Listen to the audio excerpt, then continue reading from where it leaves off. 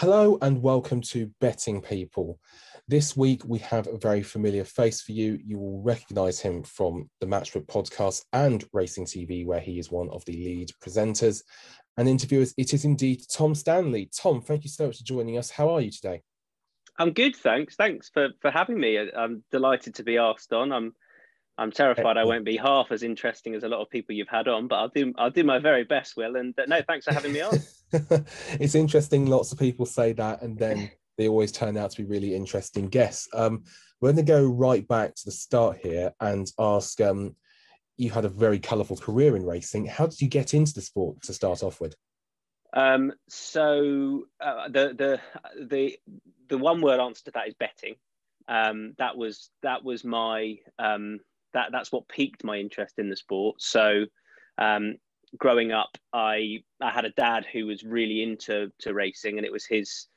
He had a corporate job, but it was his dream to own a racehorse. So I suppose he was my intro, if you like. But when he retired, he did get a racehorse, and it was the only one he ever owned outright. He's been in syndicates subsequently.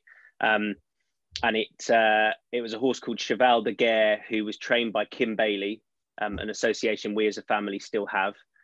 He was very much a jumps racing fan, my dad, and it won first time out at Warwick, and that was a great experience. Don't get me wrong, but the whole thing didn't really. I never saw myself as anything other than a very casual racing fan until I started betting on horses.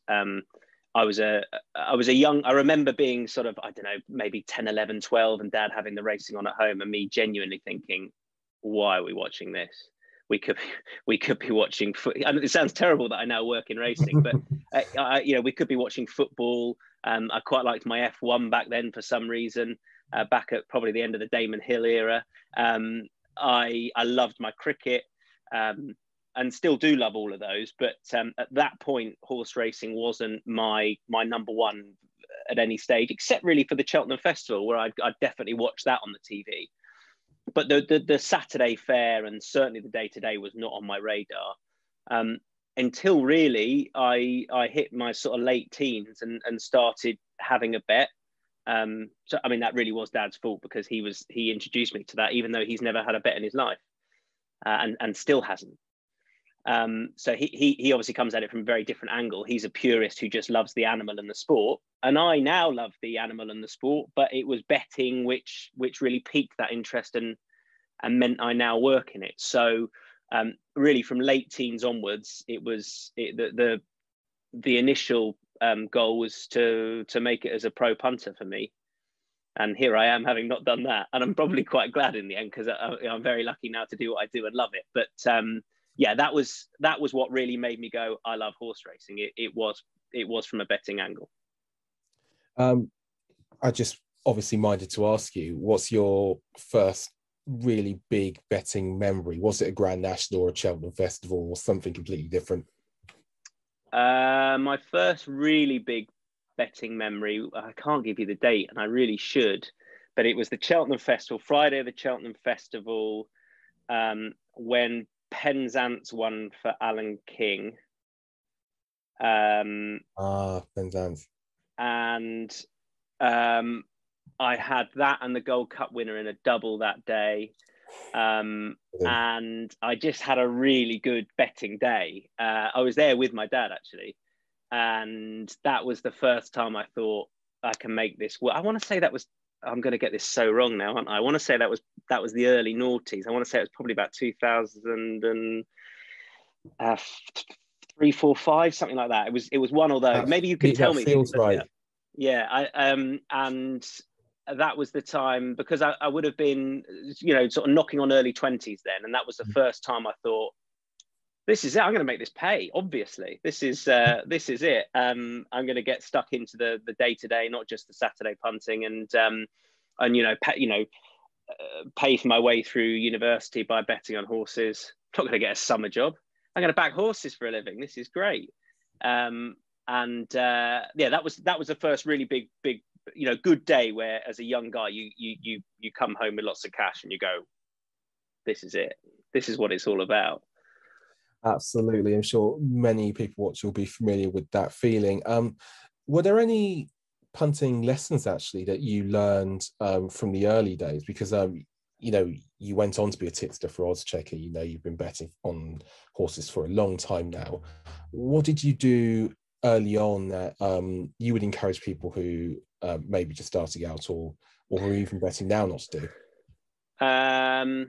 All right. So the way I started making money initially, and I did it relatively successfully. You couldn't do now. So I'm a matchbook ambassador who's about to mention Betfair, but in the early days that was the exchange. So I can't skirt around that. So what I would do is follow.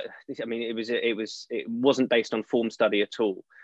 It was basically a follow the money move, whereby again, early noughties time, you could quite easily. So if I try and pinpoint where I was, I'd say certainly my last year university, 06, 07, those couple of years it would have been, you could see what was being backed in the morning on Betfair, because in those days there was a good amount of liquidity in the mornings on the exchange. There really was only one then. And I would subsequently go on. I had about 5 or 6 bookie accounts, the main ones, and I wasn't arbing because I wasn't laying at all. I was just following those morning moves, and I was backing horses at bigger prices with bookmakers, and I could do it for a good few months with the bookmaker before it became an issue. It was a case of I didn't know the horse's relative chances at the time, really, because again, even around then, the day-to-day racing was, I was interested in it, but I didn't follow the form concretely enough. A Class 5 handicap at Southwell wasn't something I would follow the form with. But if a horse was being backed in that race, I'd back it at 2 or 3 points bigger sometimes before the bookmaker cottoned on to the move. And the horse's relative chance doesn't really matter at that point, because you're getting the value about it. And if you manage to do that with, I was probably backing 20 to 30 horses a day. And when you're getting that many horses on side at value, you need a few of them to go in over a consistent period of time, and you'll end up making money. So it wasn't big amounts, but again, for me then, supporting me through my last year of uni, it was a good bit of extra cash. That was great. But after that, it became pretty clear that you couldn't do that anymore, and the bookmakers were reacting to the exchange move, and so far too quickly for me to do anything about it, or to get on at the bigger price, and it became frustrating. And then I had to just change tack completely and get stuck into form study. Fair enough. I was going to ask actually what you did when bookmakers cottoned on. Actually, just going back to market movers, do you still see them as a particularly effective way to sort of maybe cotton on to horses who have a better chance, who might be overpriced, or do you think that day is truly done? Because we have market movers pages at Star. They're on all TV channels, ITV, Racing TV, Sky Sports Racing. Would you say they're still a good signifier, especially in sort of the sort of contests you were making money from earlier on? Or they're a good signifier of a horse's chance, but a horse's a horse's chance isn't gonna over a long period make you money. It's value which is. You and I, just to simplify it, obviously, you and I could back the same horses at different times, and you make money and I don't, because you've got on before the horse has become a market mover. Once a horse is a market mover, the value's gone, right? Well, most of the time.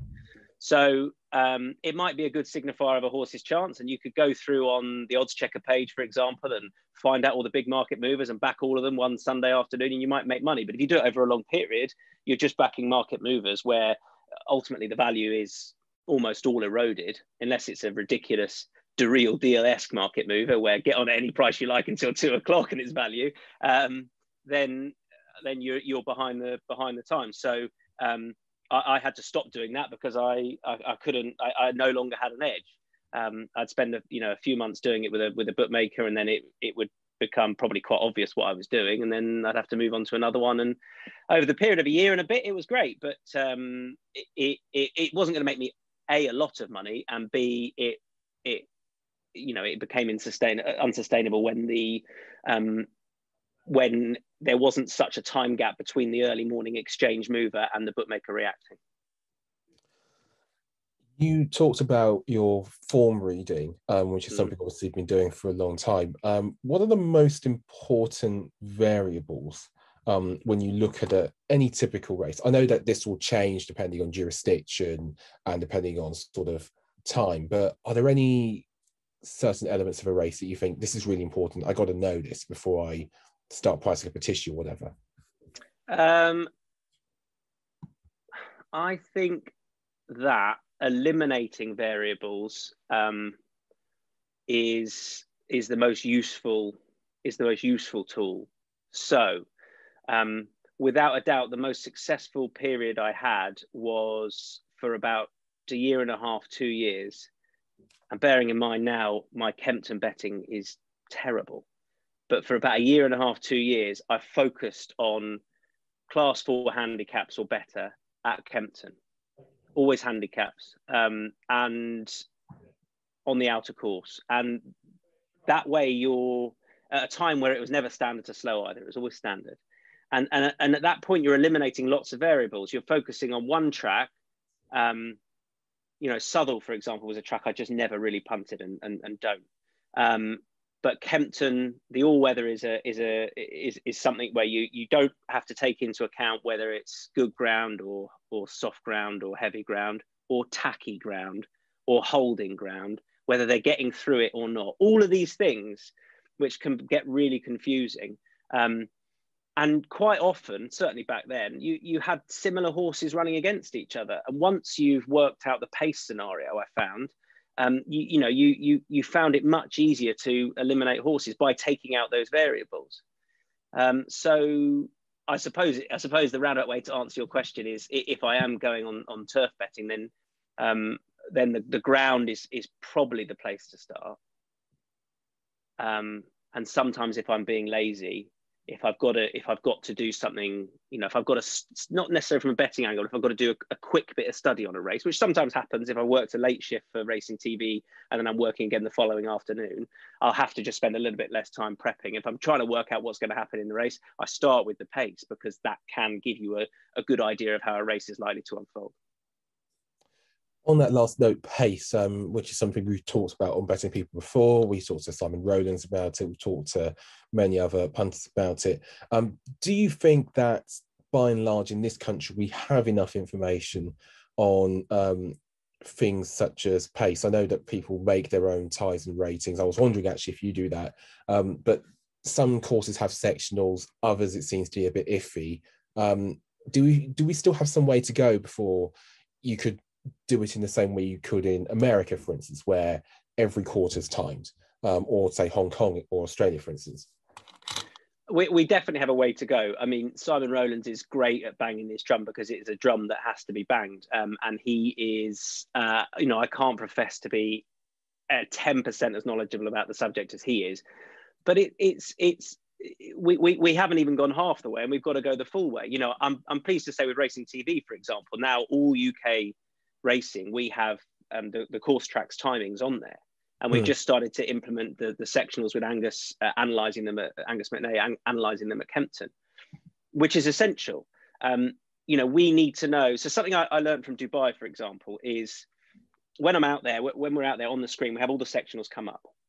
So the first year I spent out there, I'm ashamed to say, which is 5 years ago now, the first 400-meter sectional time would come up, and I wouldn't even look at it.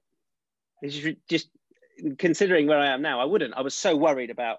I mean, I had A4 pages of notes on every horse's bit of form and everything, because the role I was doing out there was sort of presenter and pundit, and I don't want to look stupid. Fine. But if you can say after the race, instead of going to the jockey and saying, because quite often you put the microphone in front of a jockey's face, and you go, "What sort of pace do you feel you went?" "Yeah, steady." And they haven't. They've gone quick. Because if you're riding in a race like that, I suppose you're not always going to know, right? It's all relative. You put your horse relative to where he wants to be, and if it's worked out, you might reflect as a rider and think that it's gone to plan based on how you thought the race was going to pan out. But the times are what gives us the exact answer as to how a race was run. And if we work on 12-second furlongs, you know that if a horse has gone, Capizano was a prime example the other day in Dubai 2 weeks ago, where I backed him for round 1 of the Amak Toon Challenge, because I thought he'd definitely win, but I thought he'd trade shorter in the run because he'd get to the front, which he did, and he would be a good back to lay, basically, if I didn't think he was going to win. And he did like a 23-second first 400 meters, first 2 furlongs. I mean, that's curtains. No matter how quick the dirt's riding, he was a goner. And that sort of information, if you, as a punter, can process that straight away and see, well, he's just definitely gone too quick. You should be, I think, be able to identify that straight away, really. And that's what sectionals can do. And before having the clock on the screen, is like I say, as we now do on Racing TV, which is great, you couldn't do that. And the other thing is, somebody wrote to me a message the other day talking about sectionals and talking about jump racing, and saying how he wouldn't put any value in sectionals in jump racing. And again, that's probably a view I had 5 years ago, but now I know it's probably not as strict because of you don't come out the stalls, etc. Yeah. And they can, they might be over 3 miles. They might just be cantering for a little bit, but galloping, but not very quick. But realistically, it still tells the story of the race, and it still has to be seen as incredibly important, I think, sectionals in jump racing, because it can tell you why a horse might have folded or why a horse might have kept going at the end of the race. I think that's a really great way to end a fascinating part 1 of Betting People. Thank you for your time, Tom Stanley, and come back tomorrow for part 2. Hello and welcome to Betting People part 2 with Tom Stanley. Now, in part 1, we discussed your background and punt methodologies. Many people will know you for your tipping, but they'll also know you as the face, some would say, of Matchbook's content and indeed their podcast. And I wanted to ask you, because I'm sure you'll tell us about the podcast, Matchbook has had quite a bit of acclaim, but since you moved there, a number of podcasts have come onto the scene, and it's now a very packed space, which was once a rather sparsely populated niche space. How do you guys keep ahead of the game, and what do you do to keep it fresh? Because it's not as if there's only 2 or 3 competitors now. There's TV and there's online, and there are many really well-funded challenges, essentially, to what Matchbook are doing. Yeah, I think when I started with Matchbook, it was really right at the start of the content and the podcast. From the outset, what they said to me, and the guys that run it are genuinely fantastic, who know exactly what they're doing. But it was pretty clear that, for all we can have you have a joke around on a podcast, and that's nice for people to listen to. I think we wanted it to be, quality content, informative content, unique if possible content for bettors. I never know how to say that word, but bettors, who want to bet better, to know better what they're doing. So it as much as it's got to have that, lively, banterous feel, that is not the first port of call. So that was clear from the start, that we really want it to be good content. If we're going through a race, for example, we won't do it for the sake of it. We'll have a chat beforehand, whoever the guests are, and we'll say, if you don't fancy anything in this race, it might be that Envoy Allen's running, but we're not kind of here to blow smoke up that horse's arse. We're here to hopefully put up bets or lays, or however you want to phrase it with, or do it with Matchbook, because that's the feel we want to have, that we're hopefully experts putting their opinions across. You're right, definitely, that a lot of, I don't know whether to say competitors, but there's just a lot more content out there, be it produced by bookmakers or be it produced by, people in their living room. I used to have a podcast with Ollie Bell and Nick Goff that focused on NFL football and horse racing. Nick was the beating heart of that, to be honest, particularly with his football and NFL. I know he's been a guest on this. And I suppose that was for people who want, a shrewd angle, but equally that had the more sort of banterous feel to it. And I actually quite like about Matchbook that we have a little bit of that, and we've got a consistent group of guests now on the horse racing podcast and on the others, that it's got that sort of I want to say family feel almost, because it's a nice group of people, we all get on, but hopefully we're putting across good opinions and finding people some winners, and the horse racing podcast has got a great following. Certainly in the last 6 months or so, since we got consistent guests on, it's still not as well viewed or listened to as the NFL podcast or the football podcast, and I think that's because of it's very well viewed comparatively, but I think that's because where horse racing is in comparison to those other sports, right? Yeah. The other sports are, particularly NFL over here, from a betting point of view, that is sharply on the rise. Yeah. And the other thing, Will, that that we've done, not from the start, but certainly the last couple of years, is what you and I are doing now, and we do it in Vision, because since coronavirus, people don't listen, I don't think, to podcasts as much. I don't know about you, but I listen to podcasts normally when I'm in the car or on a train, and I'm not doing that so much now. And I don't really walk around the house listening to podcasts, because if I try to, I get sidetracked doing something else. So whereas I do watch, your Star Sports interviews, I watch them and listen at the same time, because I tend to be on the laptop, or you can get it on your smart TV. You can get YouTube on your smart TV, right? So you can watch it like that. So that's been a huge plus, I think, getting that technology involved. We live stream it, so it's done live and then repeated, etc. So I think that's a way that we started doing that before most. But otherwise, you're relying on your content, right? That's it, because there's a lot out there. So you've got to hope that people want to keep coming back, because hopefully you know what you're doing, and hopefully across those 3 sports we do. Yeah, it's an interesting phenomenon actually recently, this sort of lost the commute in terms of what people will listen to or what they will tolerate for now. Although, interestingly, the whole situation of last year has seen a lot of people starting podcasts, which is a move in and of itself. Going on from that, actually, let's talk racing TV for a little bit. I wouldn't know if you'd be privy to those figures, but since the start of lockdown 1, have you seen a rise in viewing figures for racing TV? I think members wise, because of the extra program, certainly on that, so on Racing TV Extra, which is how I don't really watch it on the TV now. I watch it on my laptop, on my mobile phone. I cast it from my mobile phone to my TV, because you can select which racetrack you want to watch from. So I think I'm not privy to figures, but I think that's seen a boost in memberships because of that the options you have there. I think the Irish coverage, which, let's be honest, it got off to a slightly rocky start. You only have to go on Twitter to see that. And one thing I think Racing TV, we always said, was look at the team we've got, look at the quality of team we've got. Yeah. And that's now really starting to shine. Kevin and Ruby yesterday, we're doing this on Monday, they were on great form. We've benefited with the Irish racing, although we lost Fairyhouse on Saturday, has, I think, really benefited from, Gorham Park last Thursday. Where were we on Wednesday? I was covering it. Again, Ruby and Gary were there for a steward's inquiry, which was an absolute abomination of a decision, he says, pocket talking, but there you go.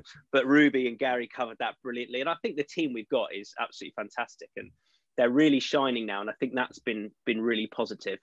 And I hope that I don't know whether people are really utilizing Racing TV Extra as it can be, because I think, when I watch the football on Amazon Prime, I pick what I want to watch, and I do the same with racing on Racing TV now, and have At the Races up on another screen, because I want to watch that stuff as well. So because I want to pick and choose, and there are always going to be those people that want to sit down and watch a Saturday afternoon on ITV. Absolutely, I get that, and that's a slightly different audience perhaps you're catering for. But I like that audience, and I think by and large it's pretty well received, and surely it's only going to grow, because that is, more people are at home now. That is how I think in the future we are going to be watching sport, because we can pick and choose as we like.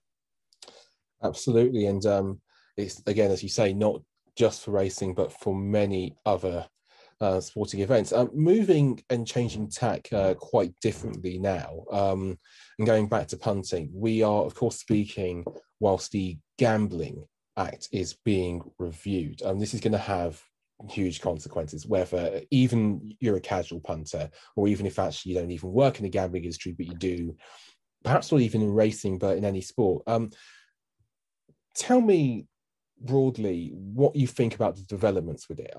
Do you think it's long overdue that we had this legislation being reviewed? What would you hope to see from it? Would you have any fears for it? Because Martin Prodes, CEO of Arena Racing, was on Sky Sports yesterday. He fears that the sport apparently will lose to low end £60 million. He says it could be as much as 100 million, but there are also others like Carolyn Harris and Matt Sarkazin, who believe that such figures are being inflated. Where do you stand on, I guess, all those issues? So figures wise, I between 60 and 100, I'm not sure which end it would be nearer, but neither's good. I think it's a massive concern. I think first of all, I think there had to be a review because there was a period where, gambling was that it was that there needed to be tighter legislation about it. I think most people would admit that.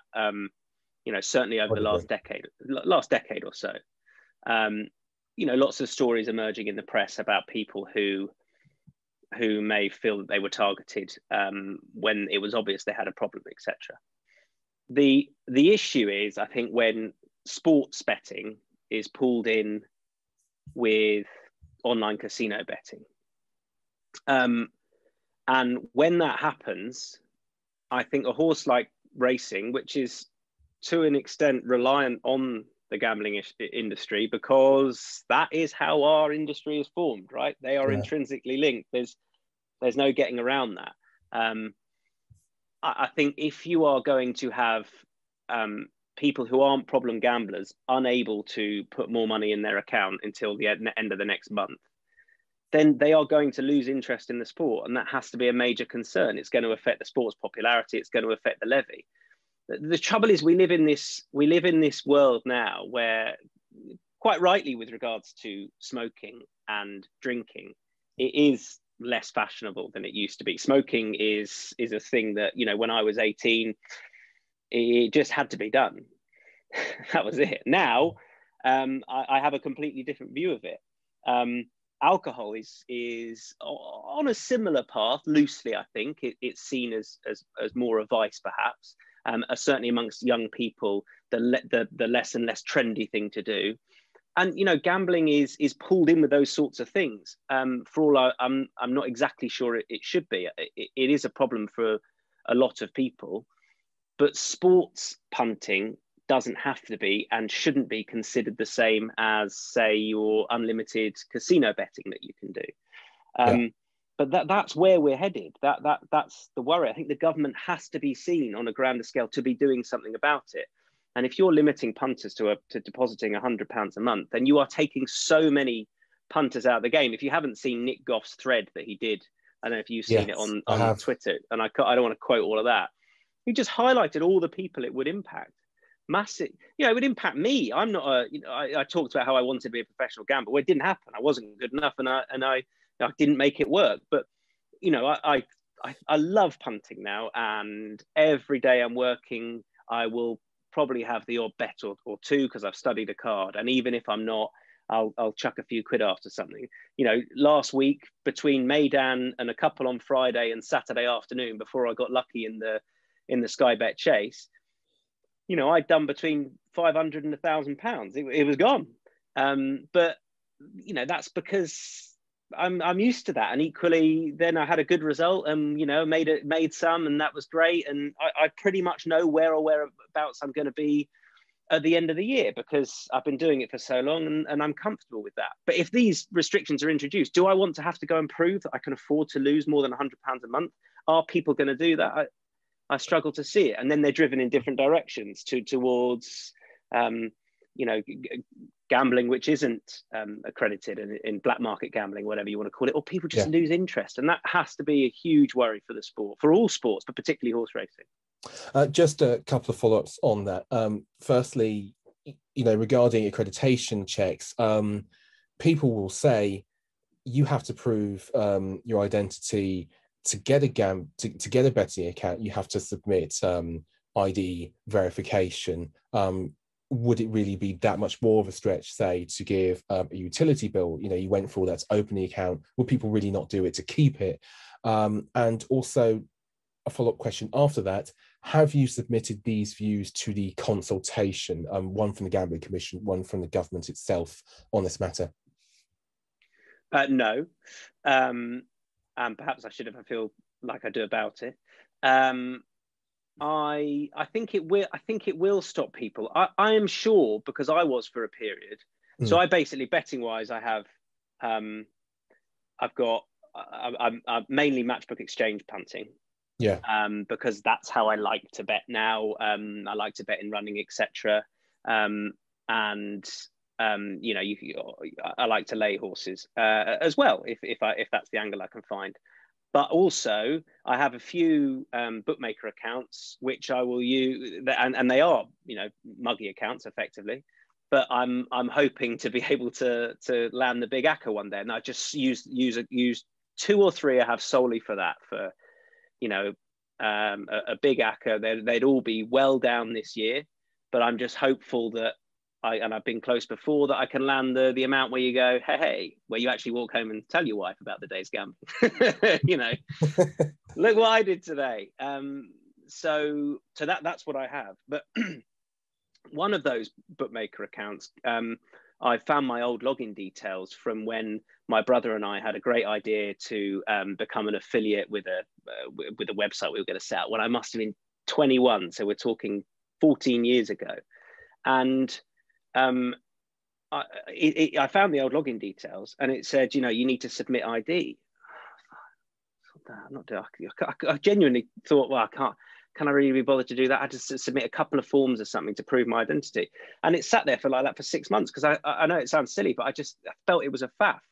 And I think the extra thing of providing utility bills is going to be a huge wall for people who aren't even the level below professional gamblers. I don't think they're going to be bothered.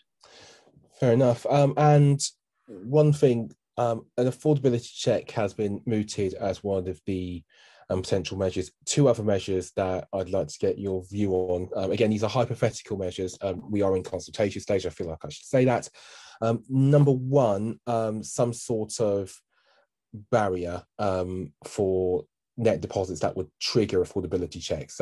That's been mooted.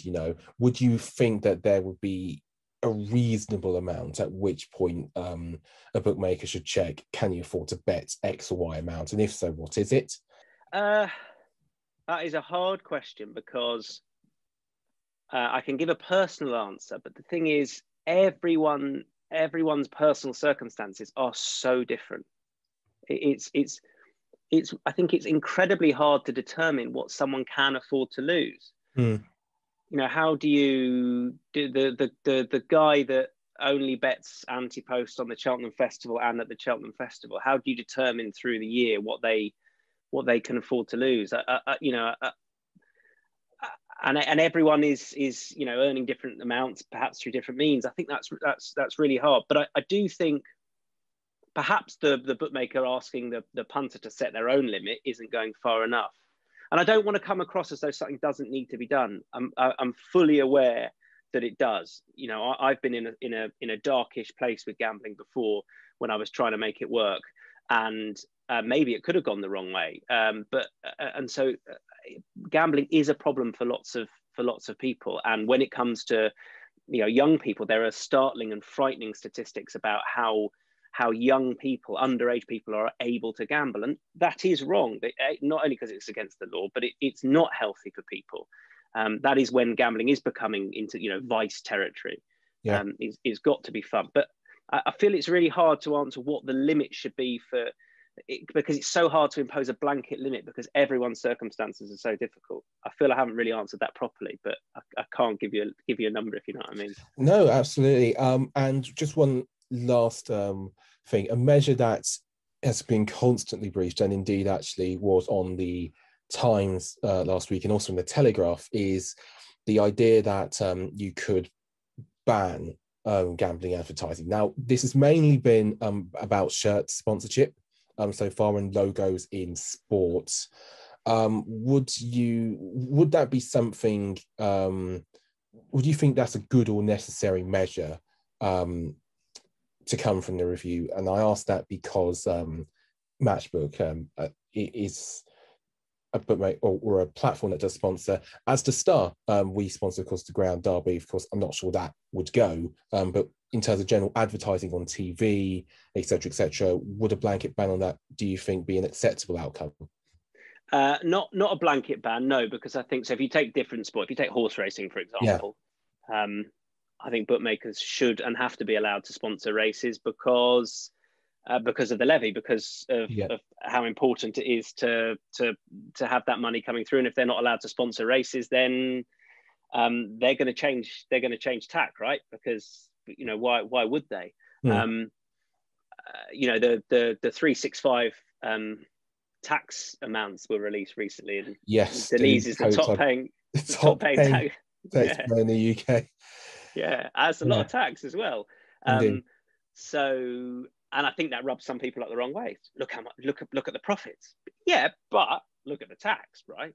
She didn't go and live in wherever, so she didn't have to pay tax.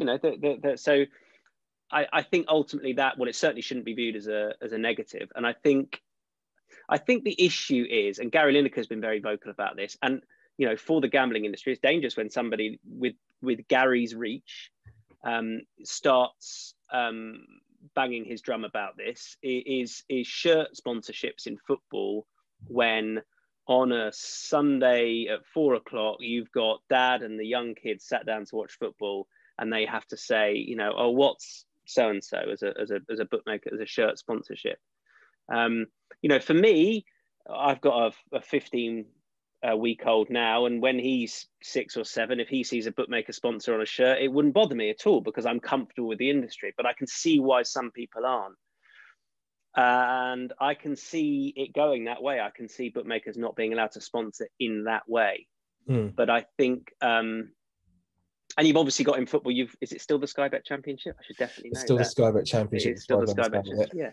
So, again, I think it's I don't have such an issue with that. I'm never going to have an issue with it though, because of the background I come from and how I feel about gambling. But and I think in horse racing, if bookmakers sponsor races, they should absolutely be allowed to and sponsor yards to a level whereby they're not news outlets for that yard, but where their branding can be seen on yards, saddlecloths, or on their rugs, and on attire that they're wearing. But I think shirt sponsorships in football is a slippery slope, and given the way things are headed, I think that will be taken away. Okay, I think that's a good part or a good way, I should say, on which to end part 2 of Betting People. Thank you very much for your insights in this area, Tom Stanley. Thanks, Will. Tomorrow, stick around because we're going to be asking him the best of your questions. And yes, I can tell you this will include the hair and the cricket. Tune in. Hello and welcome to part 3 of Betting People with Tom Stanley. Now, as ever, I've asked for your questions. I loved them last week for Tim Carroll. I loved them this time around for Tom. First things first, the really important things. From many people, I can't even read out the amount of names that asked me this, but how do you get your hair to look so magnificent? Best hair in racing is the universal view. You've got to share some of your secrets with us. It's all I've got, really.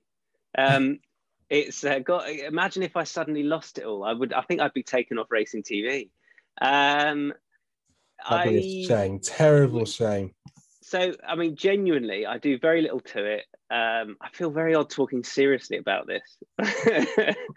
I tend to get out of the shower and then just put a bit of paste on my hands, and it just goes like that. Honestly, it just does. It's so used to it. It's well trained hair that it sort of knows where it's going. This cut is so my wife did this.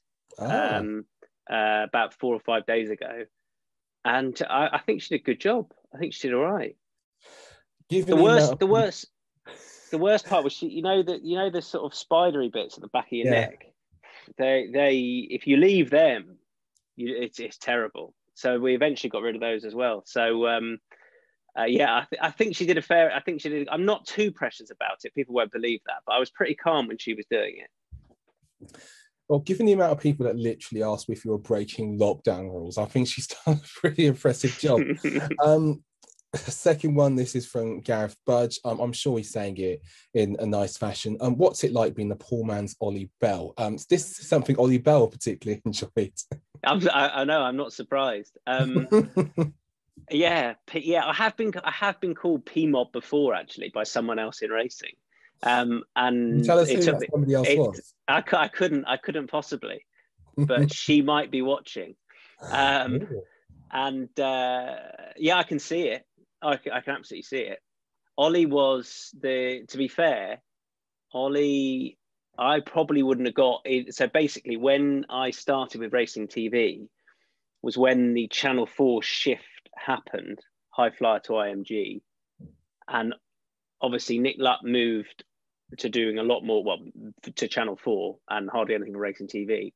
Ollie started being a lead presenter at Racing TV, and he was a great help in me getting into Racing TV at the lower level as a presenter. I happily take that moniker as P-Bob, and I probably forever will be. He was great straight first up with actually helping me getting in. I remember I was doing work experience there, and I sat in the booth with him when he was doing a shift. And I thought he might be a bit standoffish, like, like, oh, there's a guy coming along trying to be a presenter. Like, I'm not going to give him any help. And he was exactly the opposite. He was like, here's my number. Any questions, let me know, mate. I did a screen test, gave me some feedback on it. So I'm happy to be P-Mob. Oh, that's lovely. Actually, just on that note, what would your advice be for people trying to get into racing, especially the racing media, I guess? That is a good question, isn't it? I think that it's an overcrowded market, the generating your own content place, because everyone can do it now. But it's still an advantage to be able to do that. You can generate your own content, and if you're passionate about it and you can find something a little bit unique, then you've got to go out there and do it. Be it your own videos or a podcast, or however you want to do it, or something like that we're doing now. Then I think you've got to try and generate your own content, because otherwise it's tricky to get noticed. I got incredibly lucky, just a timing thing, but otherwise it's not easy. But I think you've got to look to generate as much content as you can yourself, and then that builds up a body of work for you to go to people with. And just actually, because we do have quite a few people who are asking, how can we make racing's workforce? And I don't just mean the media, I mean racing as a whole, sort of more diverse. Is there anything the sport we think can do basically to attract a wider range of people and get them working in it, not just sort of as jockeys or stable staff, but administrators, clerks to courses, etc.?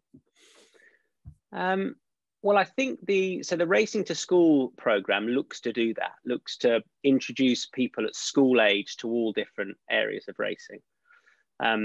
Because there's no doubt, unless you are introduced to racing at a young age, or the way you're going to be introduced to racing at a young age is normally if you are related to somebody who's already working in it. Perhaps we'll see a post-lockdown boom because of the amount that racing, and ITV have done a fantastic job with this, the amount of racing that's been on terrestrial television. It's incredible. We're so lucky that happened, that racing came back on the 1st of June before any other sport. The commitment that a terrestrial TV station has been able to make to racing. Largely, dare I say it, because they can have bookmaker advertising on TV, which is no secret, obviously, that's a huge part of the financial deal for them.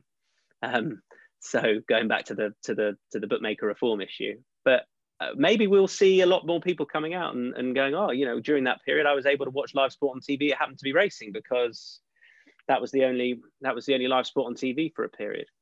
But I think you know, unless you're going to go and you know, speak to someone in their early 20s or get them in front of racing, how are they going to develop an interest in it if they don't already? Well, normally through a betting point of view, if they're not already interested. I think try and get them in young and educate them young. But it's not easy. It's not easy to get people to watch and have an opinion about a race. It's different to football where you support a team from a young age and then you develop an opinion about who you want to win, etc. Racing's a bit harder than that because if you switch on the racing, it's not always easy to decide who you want to win the race, which is probably what led me down the betting path. Yeah, I think Racing to School are doing a lot of good stuff, and I wish I had more creative ideas about how to get young people in racing. I don't think we're in a desperate state of affairs, by the way. We were the second best attended sport, so I don't think we're in a desperate state of affairs. But I suppose there's always more you can do. Yeah, interesting, and a nice positive note to end that answer on. Okay, another question everybody asked me: the cricket. I did some reading on this and found a link. I didn't want to ruin the whole story for myself or anybody else, but explain the cricket story. So this is back to PMOB. It's back to Ollie. I mean, it was just a shocker. It was an absolute shocker. It's the World Cup final. I'm sure plenty of people have heard the story. Ollie was kind enough to get me a ticket to the World Cup final. He invited me along. We showed up. We drank far too much. You know, no secret about that. And we had a great day until England went into bat and started to collapse. The other thing was we'd been betting quite heavily on New Zealand throughout the day. You know, we took the view that they were the wrong price throughout the day. Obviously, not really knowing that they were, but we were inebriated and we thought that would add a bit of fun to it. So we had a fair bit riding on New Zealand, and the day progressed, and then we were getting a little bit shaky about the result. And then I think when Jos Buttler went, we were a bit concerned. Ollie at that point said, look, if we're going to lose, I'm not sticking around to watch us lose. We had a night planned afterwards. We were going to go on somewhere. And he said, I'm not sticking around to watch us lose. So I think at that stage, I was a little bit more positive about, I was like, no, it's not. And then when Plunkett got out, I was like, yeah, we're done. We're over. I think we needed 24 off 9, something like that. Doable. People have reminded me since that actually England was still about 5-4, but we left. So yeah, we left. I was ordering an Uber on my phone. It's over. We haven't won the World Cup final. Absolute disaster. Stepped outside the Grace Gate, and there was a huge cheer, massive cheer. And we were like, shit, what's happened? Something big's happened. And we looked at the TV screen over in the bar next door to the Grace Gate, and we saw that it was when I can't remember who the fielder was, but he caught the ball from Stokes and stepped over the rope. So it was a catch, which then became a 6.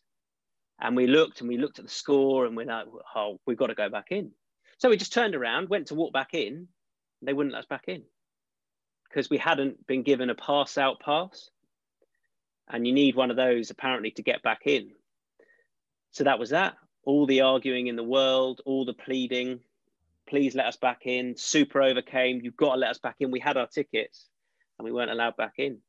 So we craned our necks for the greatest ever English cricketing sporting moment over a load of Indian fans who were actually outside the ground, watching on the smallest TV screen in the world, just outside the Grace Gate, and watched England win. And it was thoroughly depressing. Oh, yeah, it was an absolute shocker. Absolute shocker. I had to call my dad, who was in there. He was sat somewhere else. Had to call him afterwards, and he was, brilliant, wasn't it? How good was that? And I was like, Dad, you're never going to forgive me, but I left with 9 balls to go. Right, I feel we need something. We need a different, brighter story to end this. I mean, on. What's your shocking, shocking, absolutely shocking. I still have nightmares about it. Shocking. And Ollie has subsequently had to explain himself to the England captain. They were at a function together, and he'd heard about it. And Morgan was like, "Do tell." So yeah. Wow. Wow. Let's have an anecdote for that. What's the best memory you've got from racing? What's your favourite time for any live racing moment? Somebody wrote about this. I don't know how they remember about Denman's second Hennessy. Oh, by the way, that was a question I just remembered. Oh gosh, your host is disgracing himself here, but somebody did. I know. How can you ask for questions and then forget one? Yeah, never forget a question. But it's an excellent way to lead into this lovely question, which is basically, is Denman's second Hennessy still your favourite race of all time? I'm guessing it is. Yes. Yeah, that was. It was just that was it. That was incredible. It seems ridiculous to go for a moment where I wasn't actually there. I wasn't there. I remember I was watching it in a friend's living room, but it's still in my mind is my best ever racing moment. And yet I've been at the races for so many great moments. But yeah, I don't know what it was about that more than Courtaulds' fifth King George, for example. Just that, because I always loved Denman over Courtauld. Courtauld was a bit meh, whereas Denman was the boy. I just loved him. And the fact that he came back and did that under that weight carrying performance, when you get a horse carrying top weight and does that from the front, that was just absolutely magic. Yeah, I mean, it was tears and everything after that. It just stirred everything. It was amazing. So that is, even though I wasn't there, I was watching it on TV. That is my greatest racing memory. And a wonderful way to end this week's Bedding People. Tom, you have been an absolute star, no pun intended, and so have you for watching. Please do get in touch with your thoughts, views, comments and suggestions, even for future guests, but we've got a cracking bunch down the line. They'll do well to match today's guest, Tom Stanley. Thanks, Will. Star Sports TV, our weekly magazine TV programme packed with tips, news and banter on the key sports events of the week. Check out the latest episode at starsportsbet.co.uk. BeGambleAware.org. Over 18 only.